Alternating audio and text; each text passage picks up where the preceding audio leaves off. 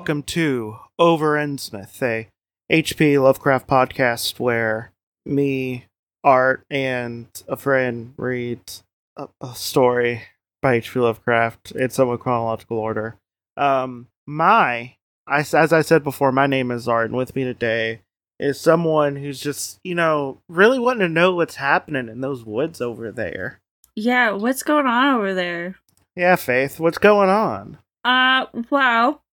Reporting from the field, there's some trees, there's some shrubbery, there's some deer, there's some crab things, but I'm sure it's fine. Are they coming out of a cave filled with black rocks? Yeah. Okay, that's normal. Yeah. Just normal crab stuff. Just normal forest crab behavior.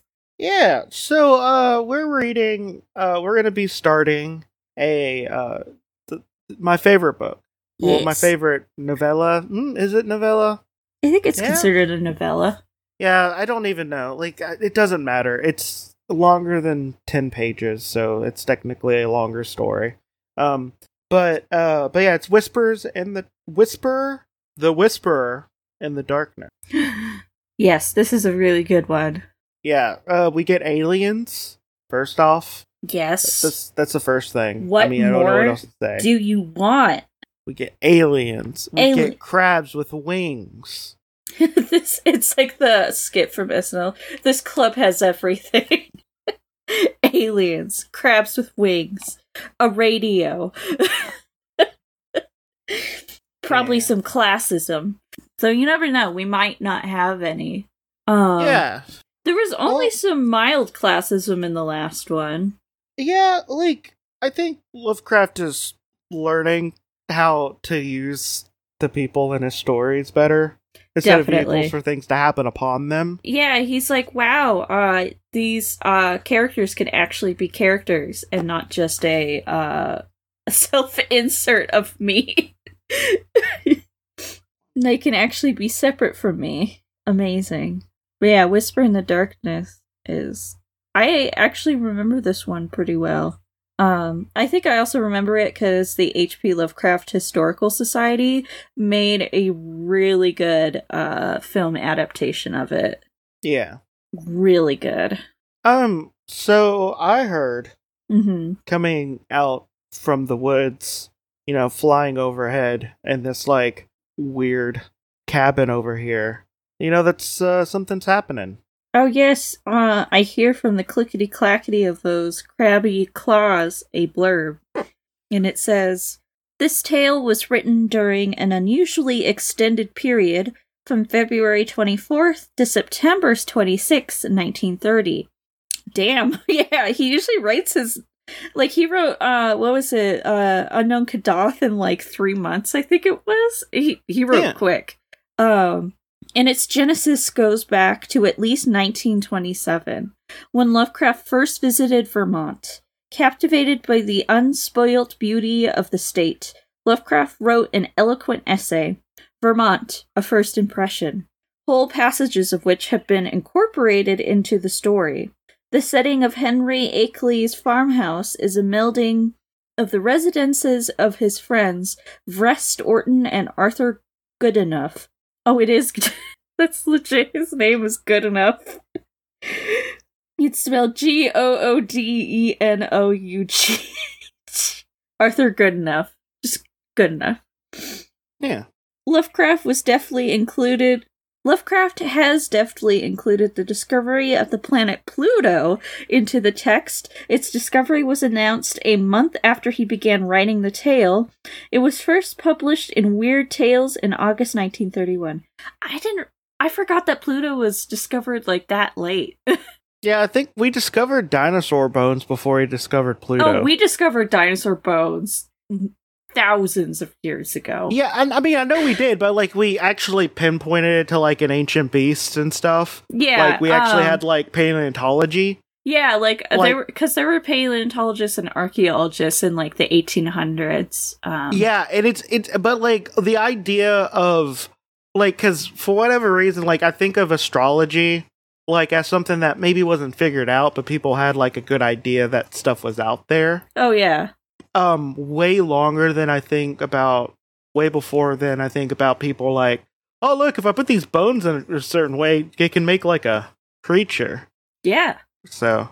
Well, most of the planets were discovered like by the Romans and Egyptians, and even before that. I mean, they didn't know what they were, but they could pinpoint them. They knew where they were, and they had names for them at least. Like, I wonder, when was Neptune discovered? I know you can see Neptune with the naked eye, so they would have seen it. It wouldn't surprise me. Yep, September 23rd, 1846.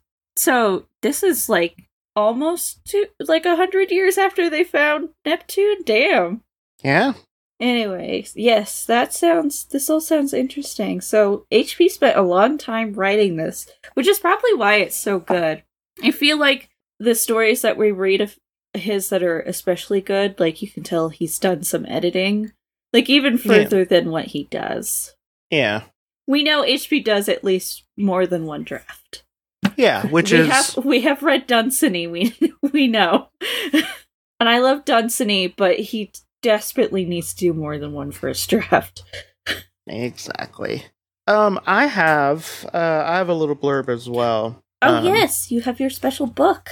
Yeah, the story may be seen as a more mature version of Beyond the Wall of Sleep, achieving much greater depths by providing a detailed providence for an alien race known as the Elder Ones, instead of the vague history implied by the prior tale. Lovecraft here expands the panoply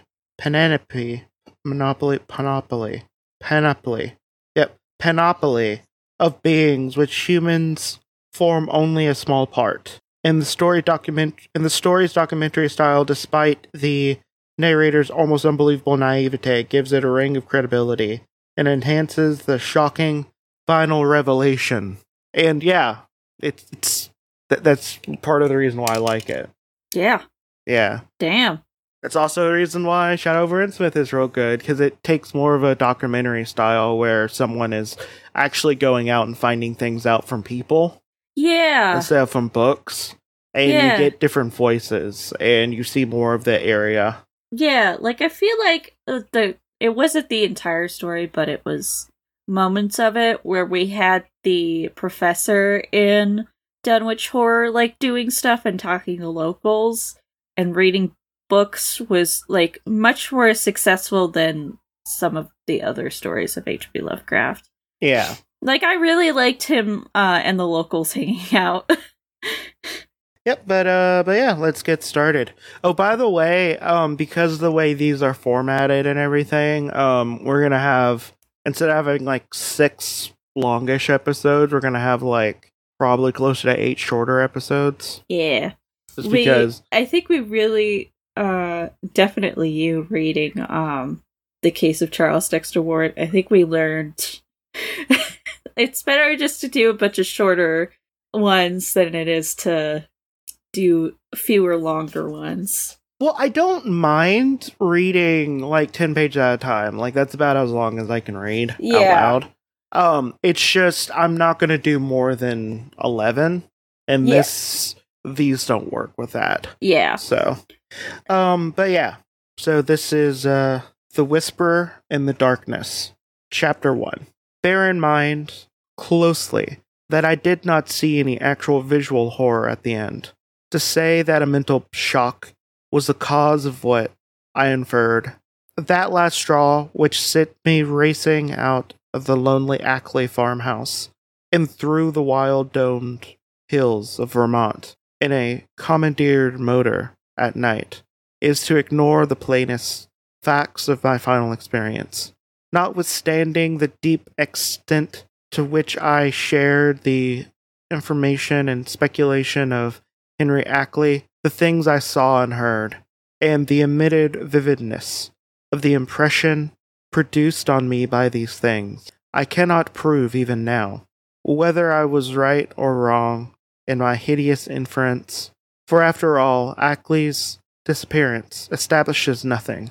People found nothing amiss at his house despite the bullet marks outside and inside. It was just as though he walked out casually for a ramble in the hills and failed to return. There was not even a sign that a guest had been there, that he had mortally feared the crowded green hills, an endless trickle of brooks among which he had been born and reared, means nothing at all, either, for thousands are subjected to such morbid fears. Eccentricities, moreover, could easily account for his strange acts and apprehensions towards the last. The whole matter began, so far as I am concerned, with the historic and unprecedented Vermont floods of November 3rd, 1927. I was then, as now, an instructor of literature at Massachusetts University at Arkham, Massachusetts, and an enthusiastic amateur science of New England folklore. Shortly before the flood, amidst the varied reports of hardship, suffering, and organized relief which filled the press, there appeared certain odd stories of things found floating in some of the swollen rivers, so that many of my friends embarked on curious discussions and appealed to me to shed what light I could on the subject. I felt flattered at having my folklore study taken so seriously, and I did what I could to belittle the wild, vague tales which seemed so clearly an outgrowth of old rustic superstitions. It amused me to find several persons of education who insisted that some strata of obscure, distorted fact may underlie the rumors. I do have a fun fact here, and it's a long fun fact. Yeah.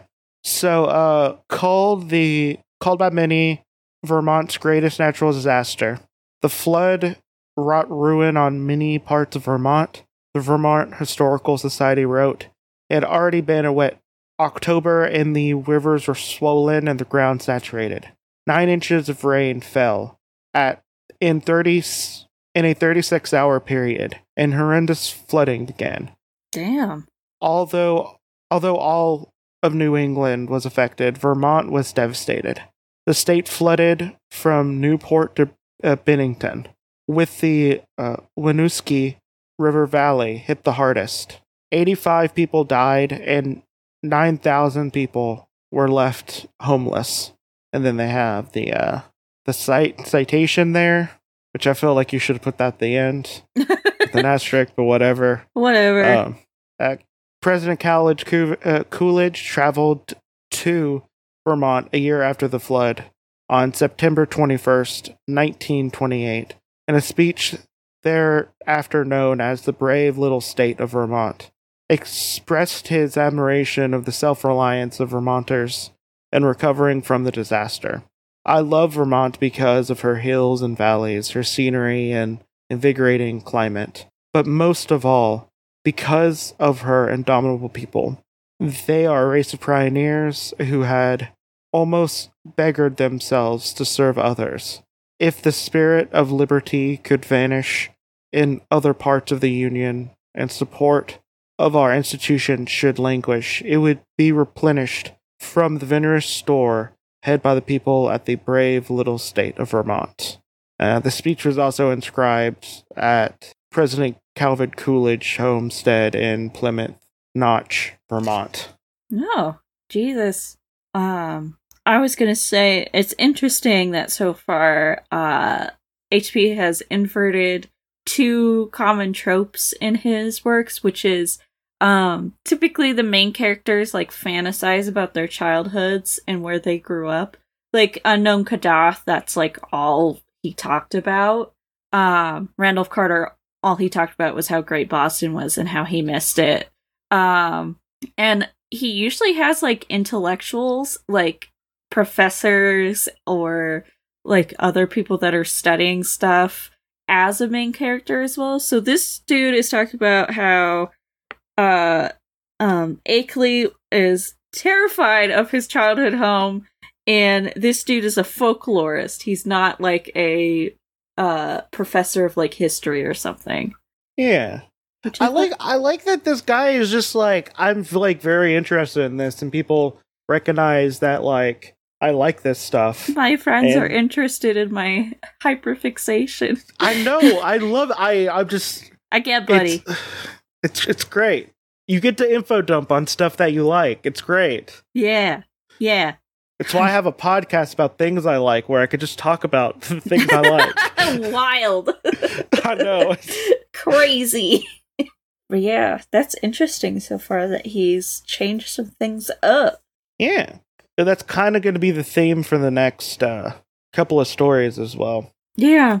Go out of your comfort zone, HP. Yeah, too bad you're going to die in like 6 years. Oh, God. This came out in 1930. Yeah. It's 6, 7, 8 years? Yeah. 1 sec. 7 years. 7 years from when this 1930 is when he finished writing this. So 7 years from when he finished this, he died. Yep. So, that's great. He's gonna die of stomach cancer. Ah. Woot woot. Okay. Oh. God.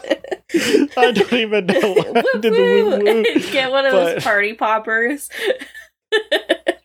But okay. That was a long fun fact. That was, damn. The tales thus brought to my notice came mostly through newspaper cuttings, though one yarn had an oral source, and was repeated to a friend of mine in a letter from his mother in Hardwick, Vermont. The type of thing described was essentially the same in all cases, though there seemed to be 3 separate instances involved. One connected with the Wasuski River near Montpelier, another attached to the Rest River in Windham County, beyond Newfane, and a third centering on the Passamsic in Caledonia County, above Lyndonville. Apparently all those are within 90 miles of each other. Oh. Damn, I According to wonder the what fun it's like fact. to live on the East Coast and you can just drive for like 15 minutes and be in another state. Yeah. What's Or, that like? That like in sounds fun. Kentucky, in Kentucky at least, there is some sort of thing that you can call a settlement every 5 miles. Yeah. Even if no. it's just a group. Yeah. It takes 7 hours to visit family of mine that live in the same state as me. Well, I mean, you need a lot of spaces for all those white supremacists. We just corral them into their own little pasture. I mean, don't forget. I mean, you also have the cults as well. You know what's funny? I think Idaho has more cults. Montana's only had one noteworthy cult, and they fell apart years ago. Well, they're only noteworthy because they failed at their goal. It's true. Yeah, they're also because their leader got married to a dude that was like 20 years younger than her, and got pregnant as well when she was like 50. But yeah, I can't remember what they're called, but anyways, their church fell apart a long time ago. They're not a very successful cult. I don't know. There's probably a Idaho real has successful cult somewhere. Idaho had an actual like complex that had to be raided by the FBI. Well, I mean, all you need to be raided by the FBI is to be a civil rights leader. That's true. Yeah. So, I mean, it doesn't take that much. Yeah, sometimes they'll even firebomb you. I know. Jeez. Of course, many of the stray items mentioned in other instances, but on analysis, they all seem to boil down to these 3. And some country folk reported seeing one or more very bizarre and disturbing objects in the surging water, then pouring down from the unfrequented hills. And there was a widespread tendency to connect these sites with a primitive, half-forgotten cycle of whispered legend, which old people resurrected for the occasion. What people thought they saw were organic shapes, not quite like any they've seen before. Naturally, there are many human bodies washed along by streams in that tragic period, but those who described these strange shapes felt quite sure that they were not human, despite some superficial resemblances in size and general outline.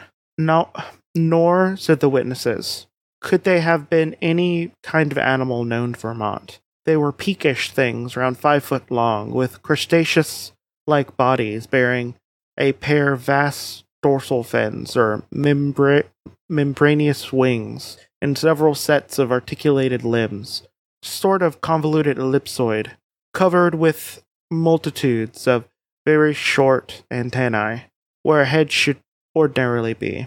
It was very remarkable how closely the reports from different sources tended to coincide, though the wonder was lessened by the fact that the old legend, shared at one time throughout the hill country, furnished a morbidly vivid picture which might well have colored the imaginations of all witnesses concerned. It was my conclusion that such witnesses, in every case naive and simple backwood folk, had glimpsed the battered and bloated body of human beings or farm animals with the whirling currents, and allowed the half-remembered folklore to invest these pitiful objects with fantastical attributes. Also, good thing, describe the weird stuff up front. Yeah. It always helps. Yeah, like, at first I was like, weren't quite human body. Like, here's the thing, if you don't live in the South, or any place that floods regularly, not just bodies, but, like, coffins and, like, bones and bodies that have been dead for a long time will wash out of cemeteries during floods or hurricanes. So I was thinking, like, maybe it's just that. But when they're like, yeah, it looks like a fucking crab, I was like, never mind. It was also silly of me. Oh, yeah, that's not a person. Yeah. But no, they did. He's doing good. He's doing good. Yeah. Yeah. Good job, HP. Even though you say that these people are simple. Also, wait. I also want to bring another thing here. Sure, people from different areas will kind of like vary up their descriptions a little bit. Mm-hmm. But generally, if they're saying about the same thing, unless they personally know each other and they're trying to not be caught for a crime, yeah, maybe they're saying something similar. Yeah, also, like, these are very detailed, specific descriptions of these things. I don't think that they're just seeing a cow and are like, And I don't know if you ever heard someone, I don't know if you ever heard an old person tell a story more than twice. It's going to be different. Yeah. Each time. But, so far, he's, he made a little bit of a dig. We have a little bit of classism, but that's not surprising. And also, it's also like a professor who's like, oh, all these dumb hicks. Like, that would happen nowadays, even with like a quote unquote like non-problematic professor. I was gonna say, do you have to say the professor in Dunwich Horror was surprisingly like not that classist? No. I was amazed. Like, he's like, here's a telescope. This is how you use it. Please watch for us. Thanks. Okay. If you can help us find this invisible giant monster, that'd be cool. You know this area better than us. Yeah. Yeah. Not like a complete 180 from the guy in Beyond the Wall of Sleep. Fuck that guy. That guy was an asshole. That guy was an asshole. All he talked about was like, this guy's so dumb because he's from the backcountry. Ugh. The ancient folklore, while cloudy, evasive, and largely forgotten by the present generation, was of a highly singular character, and obviously reflected the influence of still earlier Indian tales. I knew it well, though I never had been to Vermont, though the exceedingly rare monograph of Eli Davenport, which embraces material orally, obtained prior to 1839, among the oldest people of the state. The material, moreover, closely coincides with tales which I had personally heard from elderly rustics in the mountains of New Hampshire. Briefly summarized, it hinted at a hidden race of monstrous being which lurks somewhere among the remoter hills, in the deep woods of the highest peaks and the dark valleys where the streams trickle from unknown sources. These beings were seldom glimpsed, but evidence of their presence were reported by those who had ventured further than usual up the slopes of certain mountains or in certain deep, steeped side gorges that even the wolves shunned. There were queer footprints or claw prints in the muds of bank margins, in the barren patches, and curious circles of stones which grass around them worn away, which did not seem to be placed or entirely shaped by nature. There were too certain caves of problematic depths in the sides of the hills, with the mouths closed by boulders in a manner scarcely accidental, and with more than an average quota of queer prints leading both towards and away from them. If indeed the directions of these prints could be justly estimated. And worst of all, there were the things which adventurous people had seen very rarely, the twilight of the remotest valley, and the dense perpendicular woods above the limit of normal hill climbing. So some cave crabs, some good times. Yeah. Some cave crabs. Yeah. Yep. Yeah. Exactly. Yeah. Those just, yeah, we have those. Whatever. I tried so hard not to make a your mom joke when you said problematical depth. Cave of problematical depth. It took everything I had to contain it. It would have been less uncomfortable if the stray accounts of these things were not agreed so well. As it was, nearly all the rumors had several points in common, averring that the creatures had some sort of huge, light red crab with many pairs of legs, and with two great bat-like wings in the middle of its back. They sometimes walked on all of their legs, sometimes the most hind pair only, using the other to convey large objects of indeterminate nature. On one occasion they were spied, in considerable numbers, a detachment of them, wading along the shadow woodland watercourse, 3 abreast, in evidently disciplined formation. Once a species were seen flying, launching themselves from the top of a bald, lonely hill at night, and vanishing in the sky, after its great flapping wings had been silhouetted an instant against the full moon. These things seemed content, on the whole, to let mankind alone, though there were times held responsible for the disappearance of venturesome individuals, especially persons who built houses too close to certain valleys or too high on certain mountains. Many localities came to be known as inadvisable to settle in. The feeling persisted long after the cause was forgotten. People would look up at some of the neighboring mountain precipices with a shudder, and even when not recalling how many settlers had been lost, and how many farmhouses burnt to ashes on the lower slopes of those grim green sentinels. I keep picturing, somebody looking up to the top of the mountain, and at the very top of it is just this crab, with its claws out, and it's, silhouetted by the moon, just snipping its little claws. I like to think that one of them is just, standing up on its hind legs, and it just, with a knife. just has a knife. like a little pocket knife too. Yeah, it's just ah. I like also though to bring it to a more to bring it to a more spooky note, this is the shit I love when researching local cryptids and stuff. Yes. The actual description of these things sounds pretty spooky.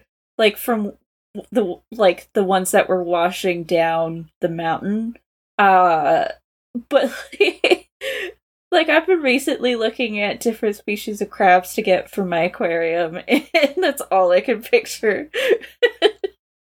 It's just normal crabs. Also, I'm real chill. This is real chill. Just a bunch of flying crabs. Yeah. That just have their little society, and they're just they're not even bothering no one. They're not bothering. This is real chill. They're just hanging out on their mountain. Just having a great time. Like, I'm so down with this. But while, according to the earliest legends of the creatures, would appear to have harmed only those trespassing on their privacy, there were later accounts of their curiosity respecting men and of their attempts to establish secret outposts in the human world. Oh, okay. Faith. Yeah. I want to have one of these as a neighbor, and I want them to try their hardest to look like a human. I need Secret one of these to be my neighbor.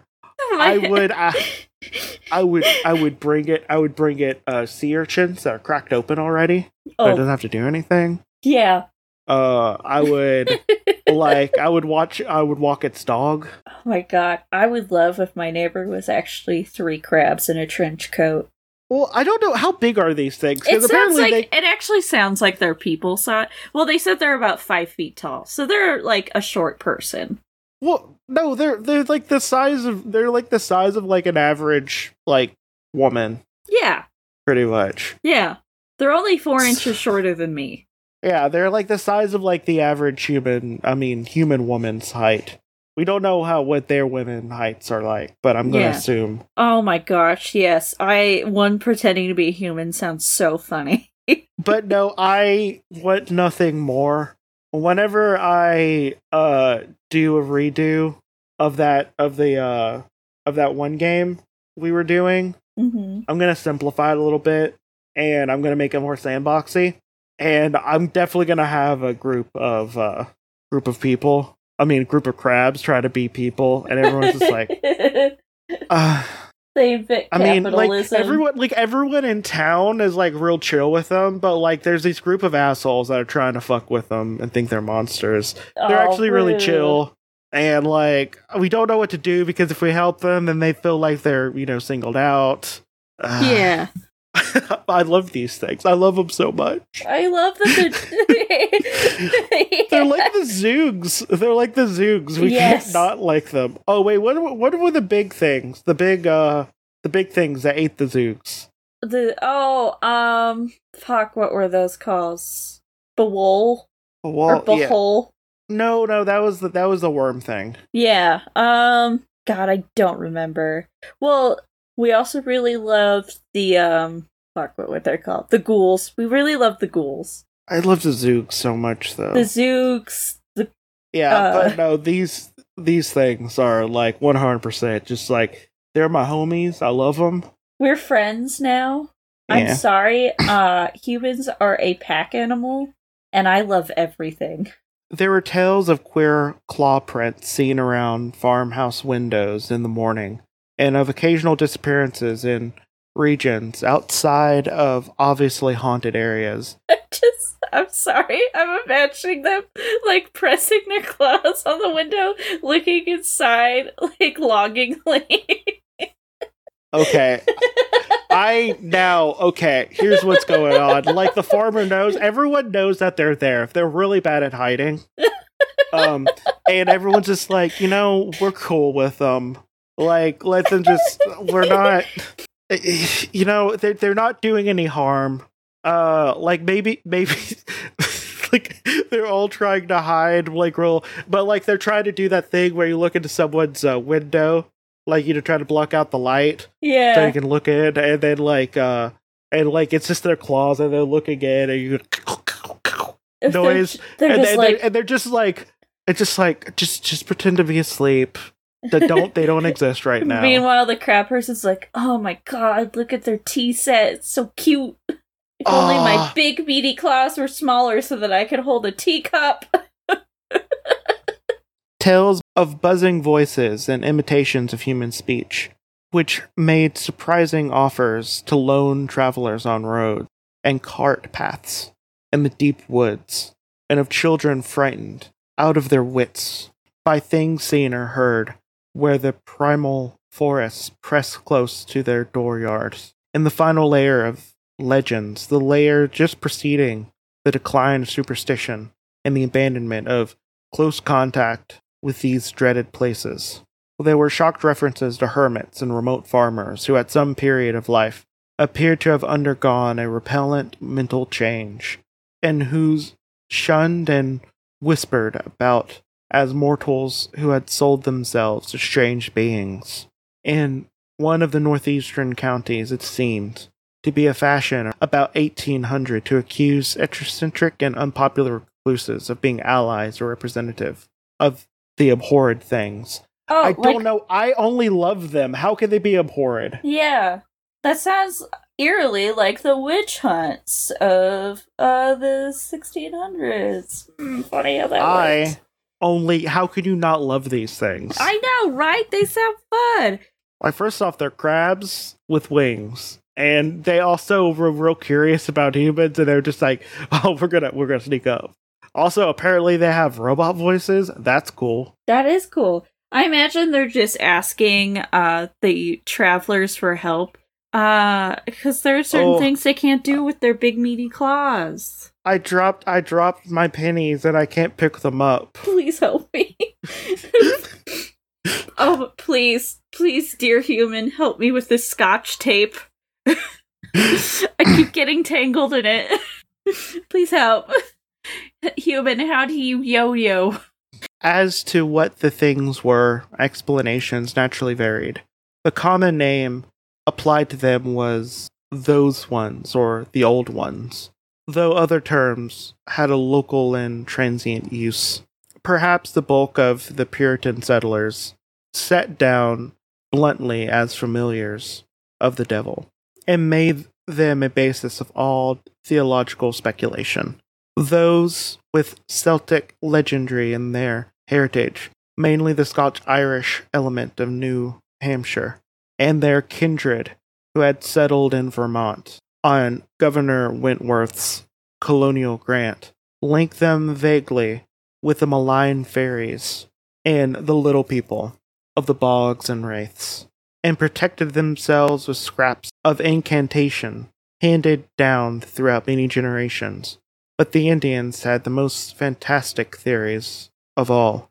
While different tribal legends differed, there was a marked consensus belief in certain vital particulars, it being unanimously agreed upon that the creatures were not native to this earth. The Pennacook myths, which were the most consistent and picturesque, taught that the winged ones came from the Great Bear in the sky, and had mines in our earthly hills, whence they took a kind of stone that they could not get on other worlds. They did not live here, said the myths, but merely maintained outposts and flew back with vast cargoes of stone to their own stars in the north. They harmed only those earth people who got too near them or spied upon them. Animals shunned them, though instinctively, hatred, not because of being hunted. They could not eat the things and the animals of earth, but brought their own food from the stars. It was bad to get near them. Sometimes young hunters who went into the hills never came back. It was not good either to listen to what they whispered at night in the forest with voices like a bee that tried to be the voices of men. They knew speech of all kinds of men, Pennacook, Hurons, men of the Five Nations, but did not seem to have or need any speech of their own. They talked with their heads, which changed colors in different ways to mean different things. Okay, it's hard to describe because, like, one of the first stories was Dagon, which I still think is, like, one of the best stories. Yes, for sure. Like Noah Lothar and stuff, but, like, the level of writing compared to, like, half of the stuff we already read, is so much higher. Oh, yes. I see why it took him so long to write this. He put a lot of thought into, like, I can already tell already that he's put a lot of thought into this. Yeah. There's also just, it's just also, I like how he hasn't called them savages yet, either. Yeah. Which I don't know. I know that's such a low bar. I know. Yeah. It's such a low bar. But I don't think he's ever talked about Native Americans before without calling them savages in some way. No. I mean, the guy and the one about the library, he did call them savages. But also, like, a also, like, they were kind of the hero, because that guy was an asshole, and then they killed him. And that, yeah, he deserved Again, not it. the only story he wrote with a bunch of angry Native American ghosts Yeah. killing a white asshole. At the very least, in that story, it seemed like they were justified the way that he described it. Yeah. But yeah, this has been good. So besides disparaging the hill folk as backwoods, I'll also just put that on the head of just like city folk not thinking country folk are dumb. Like that still happens. Yeah, that doesn't surprise me. Completely lost my country accent because I was told I sounded stupid like so many times when I was young. Mm-hmm. So like, it still happens. Yeah, no, I get that. All the legendary, of course, white and Indian alike, died down during the 19th century, except for occasional atavistical flare-ups. The way of the Vermonters became settled, and once their habitual paths and dwellings were established according to a certain fixed plan, they remembered less and less about what fears and avoidances had determined that plan, and even that there had been any fears or avoidances. Many people simply knew that certain hilly regions were considered as highly unhealthy, unprofitable, and generally unlucky to live in, and that the further one was away from them, the better off one usually was. In time, the ruts of custom and economic interest became so deeply cut in approved places that there were no longer any reason for going outside of them. The haunted hills were left deserted by accident rather than by design, save during infrequent local scares. Only wander-loving grandmothers and retrospective nonagenarians ever whispered of beings dwelling in those hills. Even such whispers admitted that there was not much to fear from those things now that they were used to the presence of houses and settlements, and now that human beings let their chosen territory severely alone. All of this I had known from my reading, and from certain folk tales picked up in New Hampshire. Hence, when the flood time rumors began to appear, I could easily guess what imaginative backgrounds had evolved them. I took great pains to explain this to my friends, and was correspondingly amused when several contentious souls continued to insist on a possible element of truth in these reports.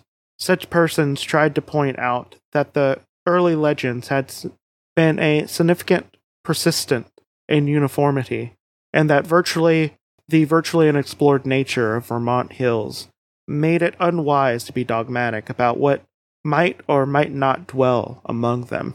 Nor could they be silenced by my assurance that all the myths were of a well-known pattern common to most mankind, or determined by early phases of imaginative experience, which always produce the same type of delusion.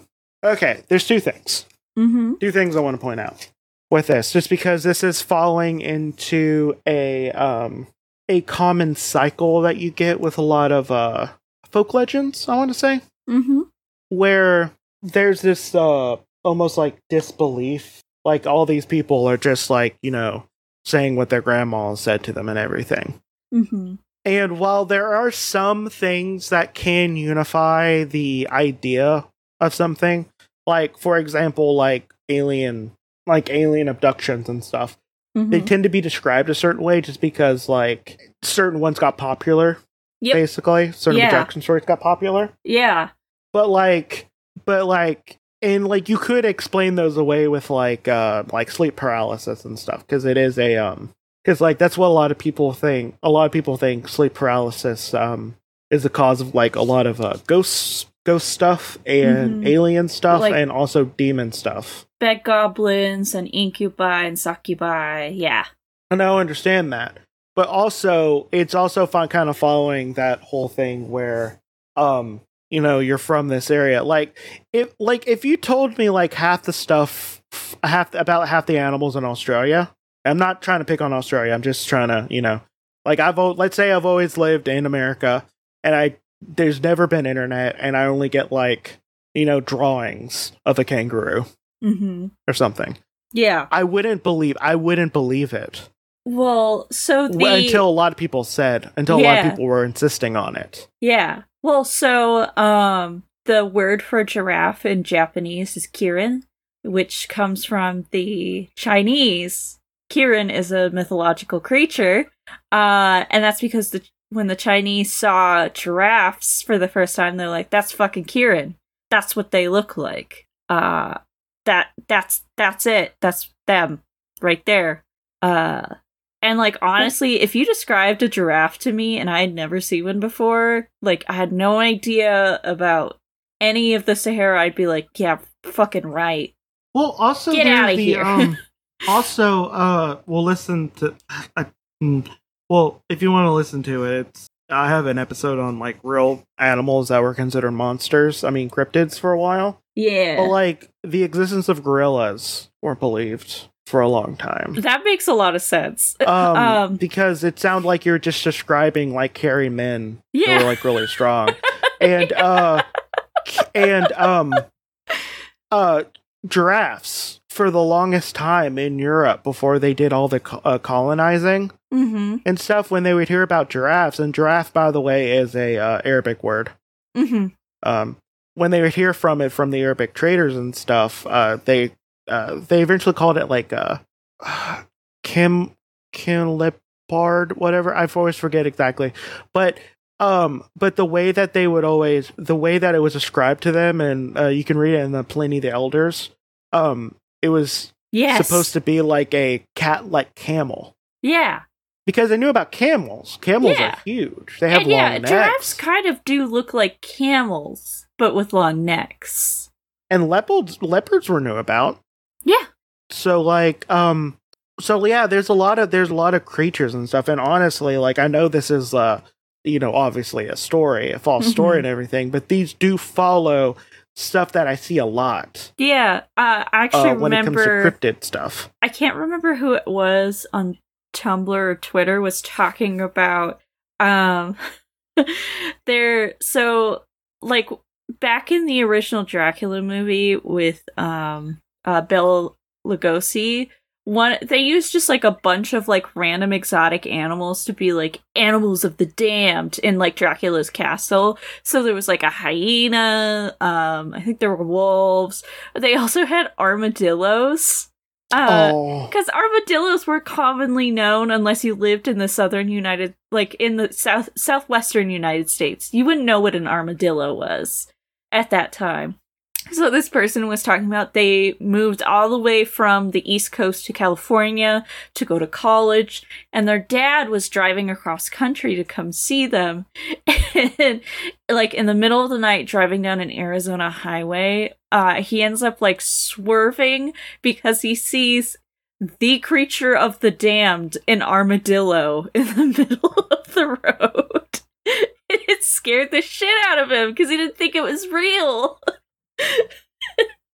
And the only time he'd ever seen one was in like one of the scariest movies he's ever seen, which was Dracula.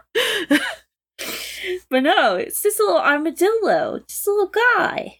I will say, like, the thing that I'm appreciating a lot with just this one chapter, so far we're not even done yet, is that there is a lot of verisimilitude with it. Yes, because he's very much taking a common folkloric storytelling elements and presenting them in a very much like anthropological way.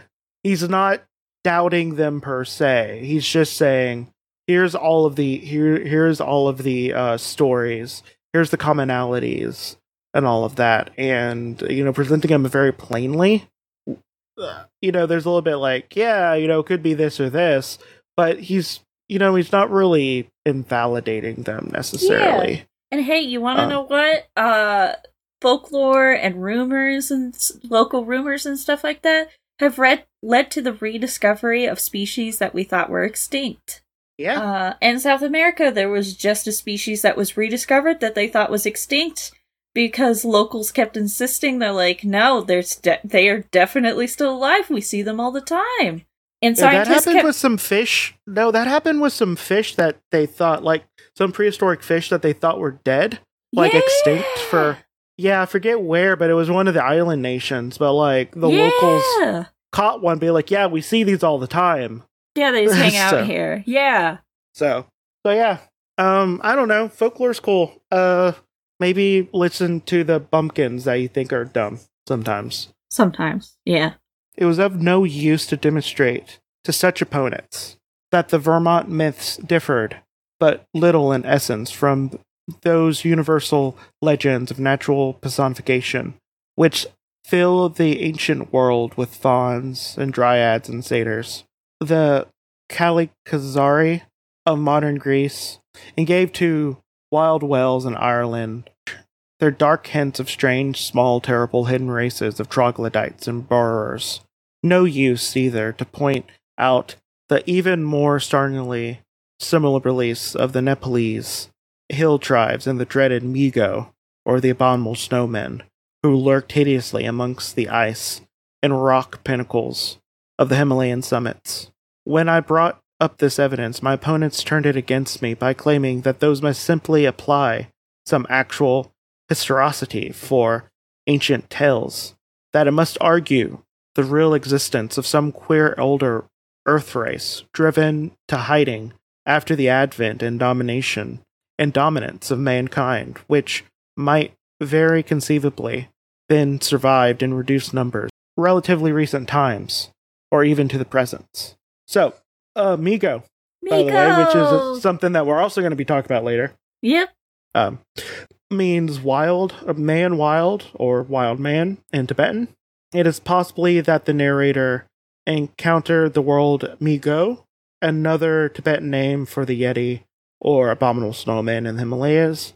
The term abominable snowman did not appear in print until 1922, when Lieutenant Colonel Charles K. Howard Bury published the account of Mount Everest, the Reconnaissance, 1921, and reported seeing footprints in his.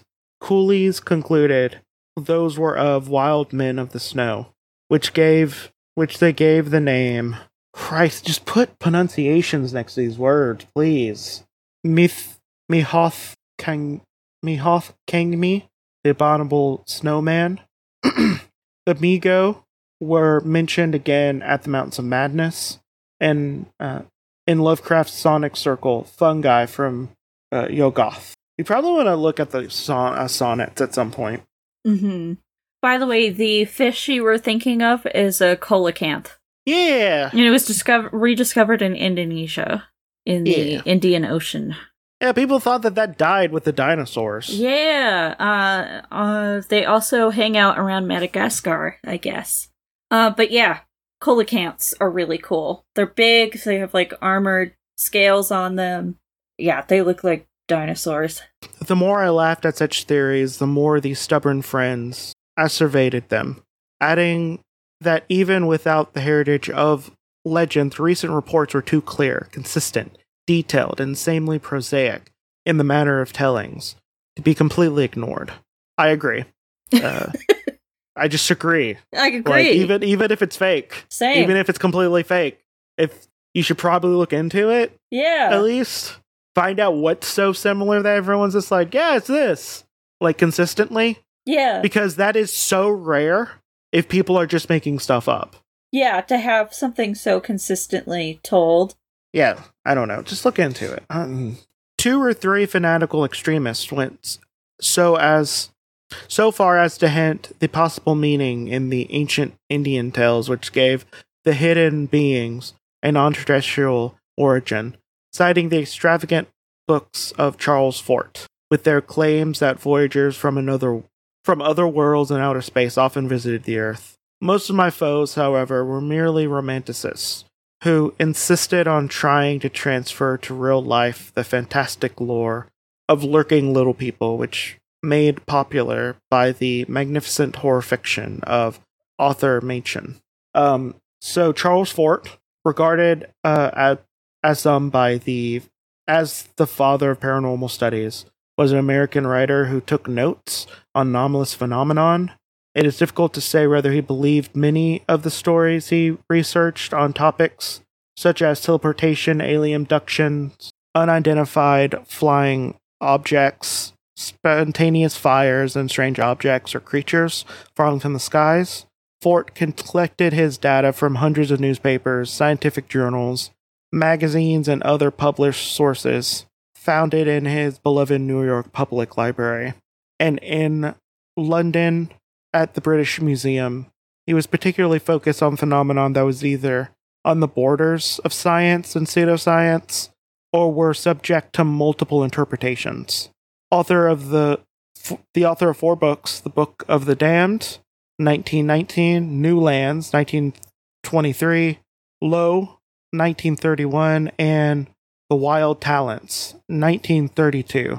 His work had spawned international Fortean societies, leading to a widening of the boundaries of proper scientific investigations. In the book The Damned, Fort expressed his views on alien contact continuously. If other worlds had ever in the past had relationship with this Earth, they were attempted positizations to extend themselves by colonies upon this Earth to convert or assimilate indigenous inhabitants of this Earth and new lands, sounding a slightly less skeptical note. He seemed to endorse the existence of cleansing effects of alien visitations. If there be nearby lands in the sky and beings from foreign worlds that visit this Earth, that is a great subject, and the trash that is clogging each epoch must be cleared away. I will say he was around and he was born. His life was 1874 to 1932. Holy like he was shit. so far ahead. He was so far ahead of stuff. Damn. Also, Fortean is a really nice way of just Fortean studies is a nice way of saying like, yeah, this is all probably fake. Damn. Yeah. Fortean societies, though, no. If you want to read about modern day, fairly well collated and collected modern day cryptid sightings, Fortean societies are a good place to look. Cool. Yeah. By the way, that was also the end of chapter 1, which we will pick up on the part 2 next. Friendly reminder that Arthur Machen was the one that wrote The Great God Pan, which is a big inspiration to H.P. Lovecraft. But yes, this is the end of the first chapter. Yay! It's really good so far. Damn. I like it a lot. Yeah. But do you have anything to say? No. Besides that this is good. I'm excited for more. I am very excited for more too, because it only gets better. Woo! You are the irreplaceable gash in the fabric of reality. Your keening static howl is like no other, and if it faded from the abyss, the void that would remain would be unfillable, and the mansions of silence would forever fill with all I meant. Bye! Okay, bye!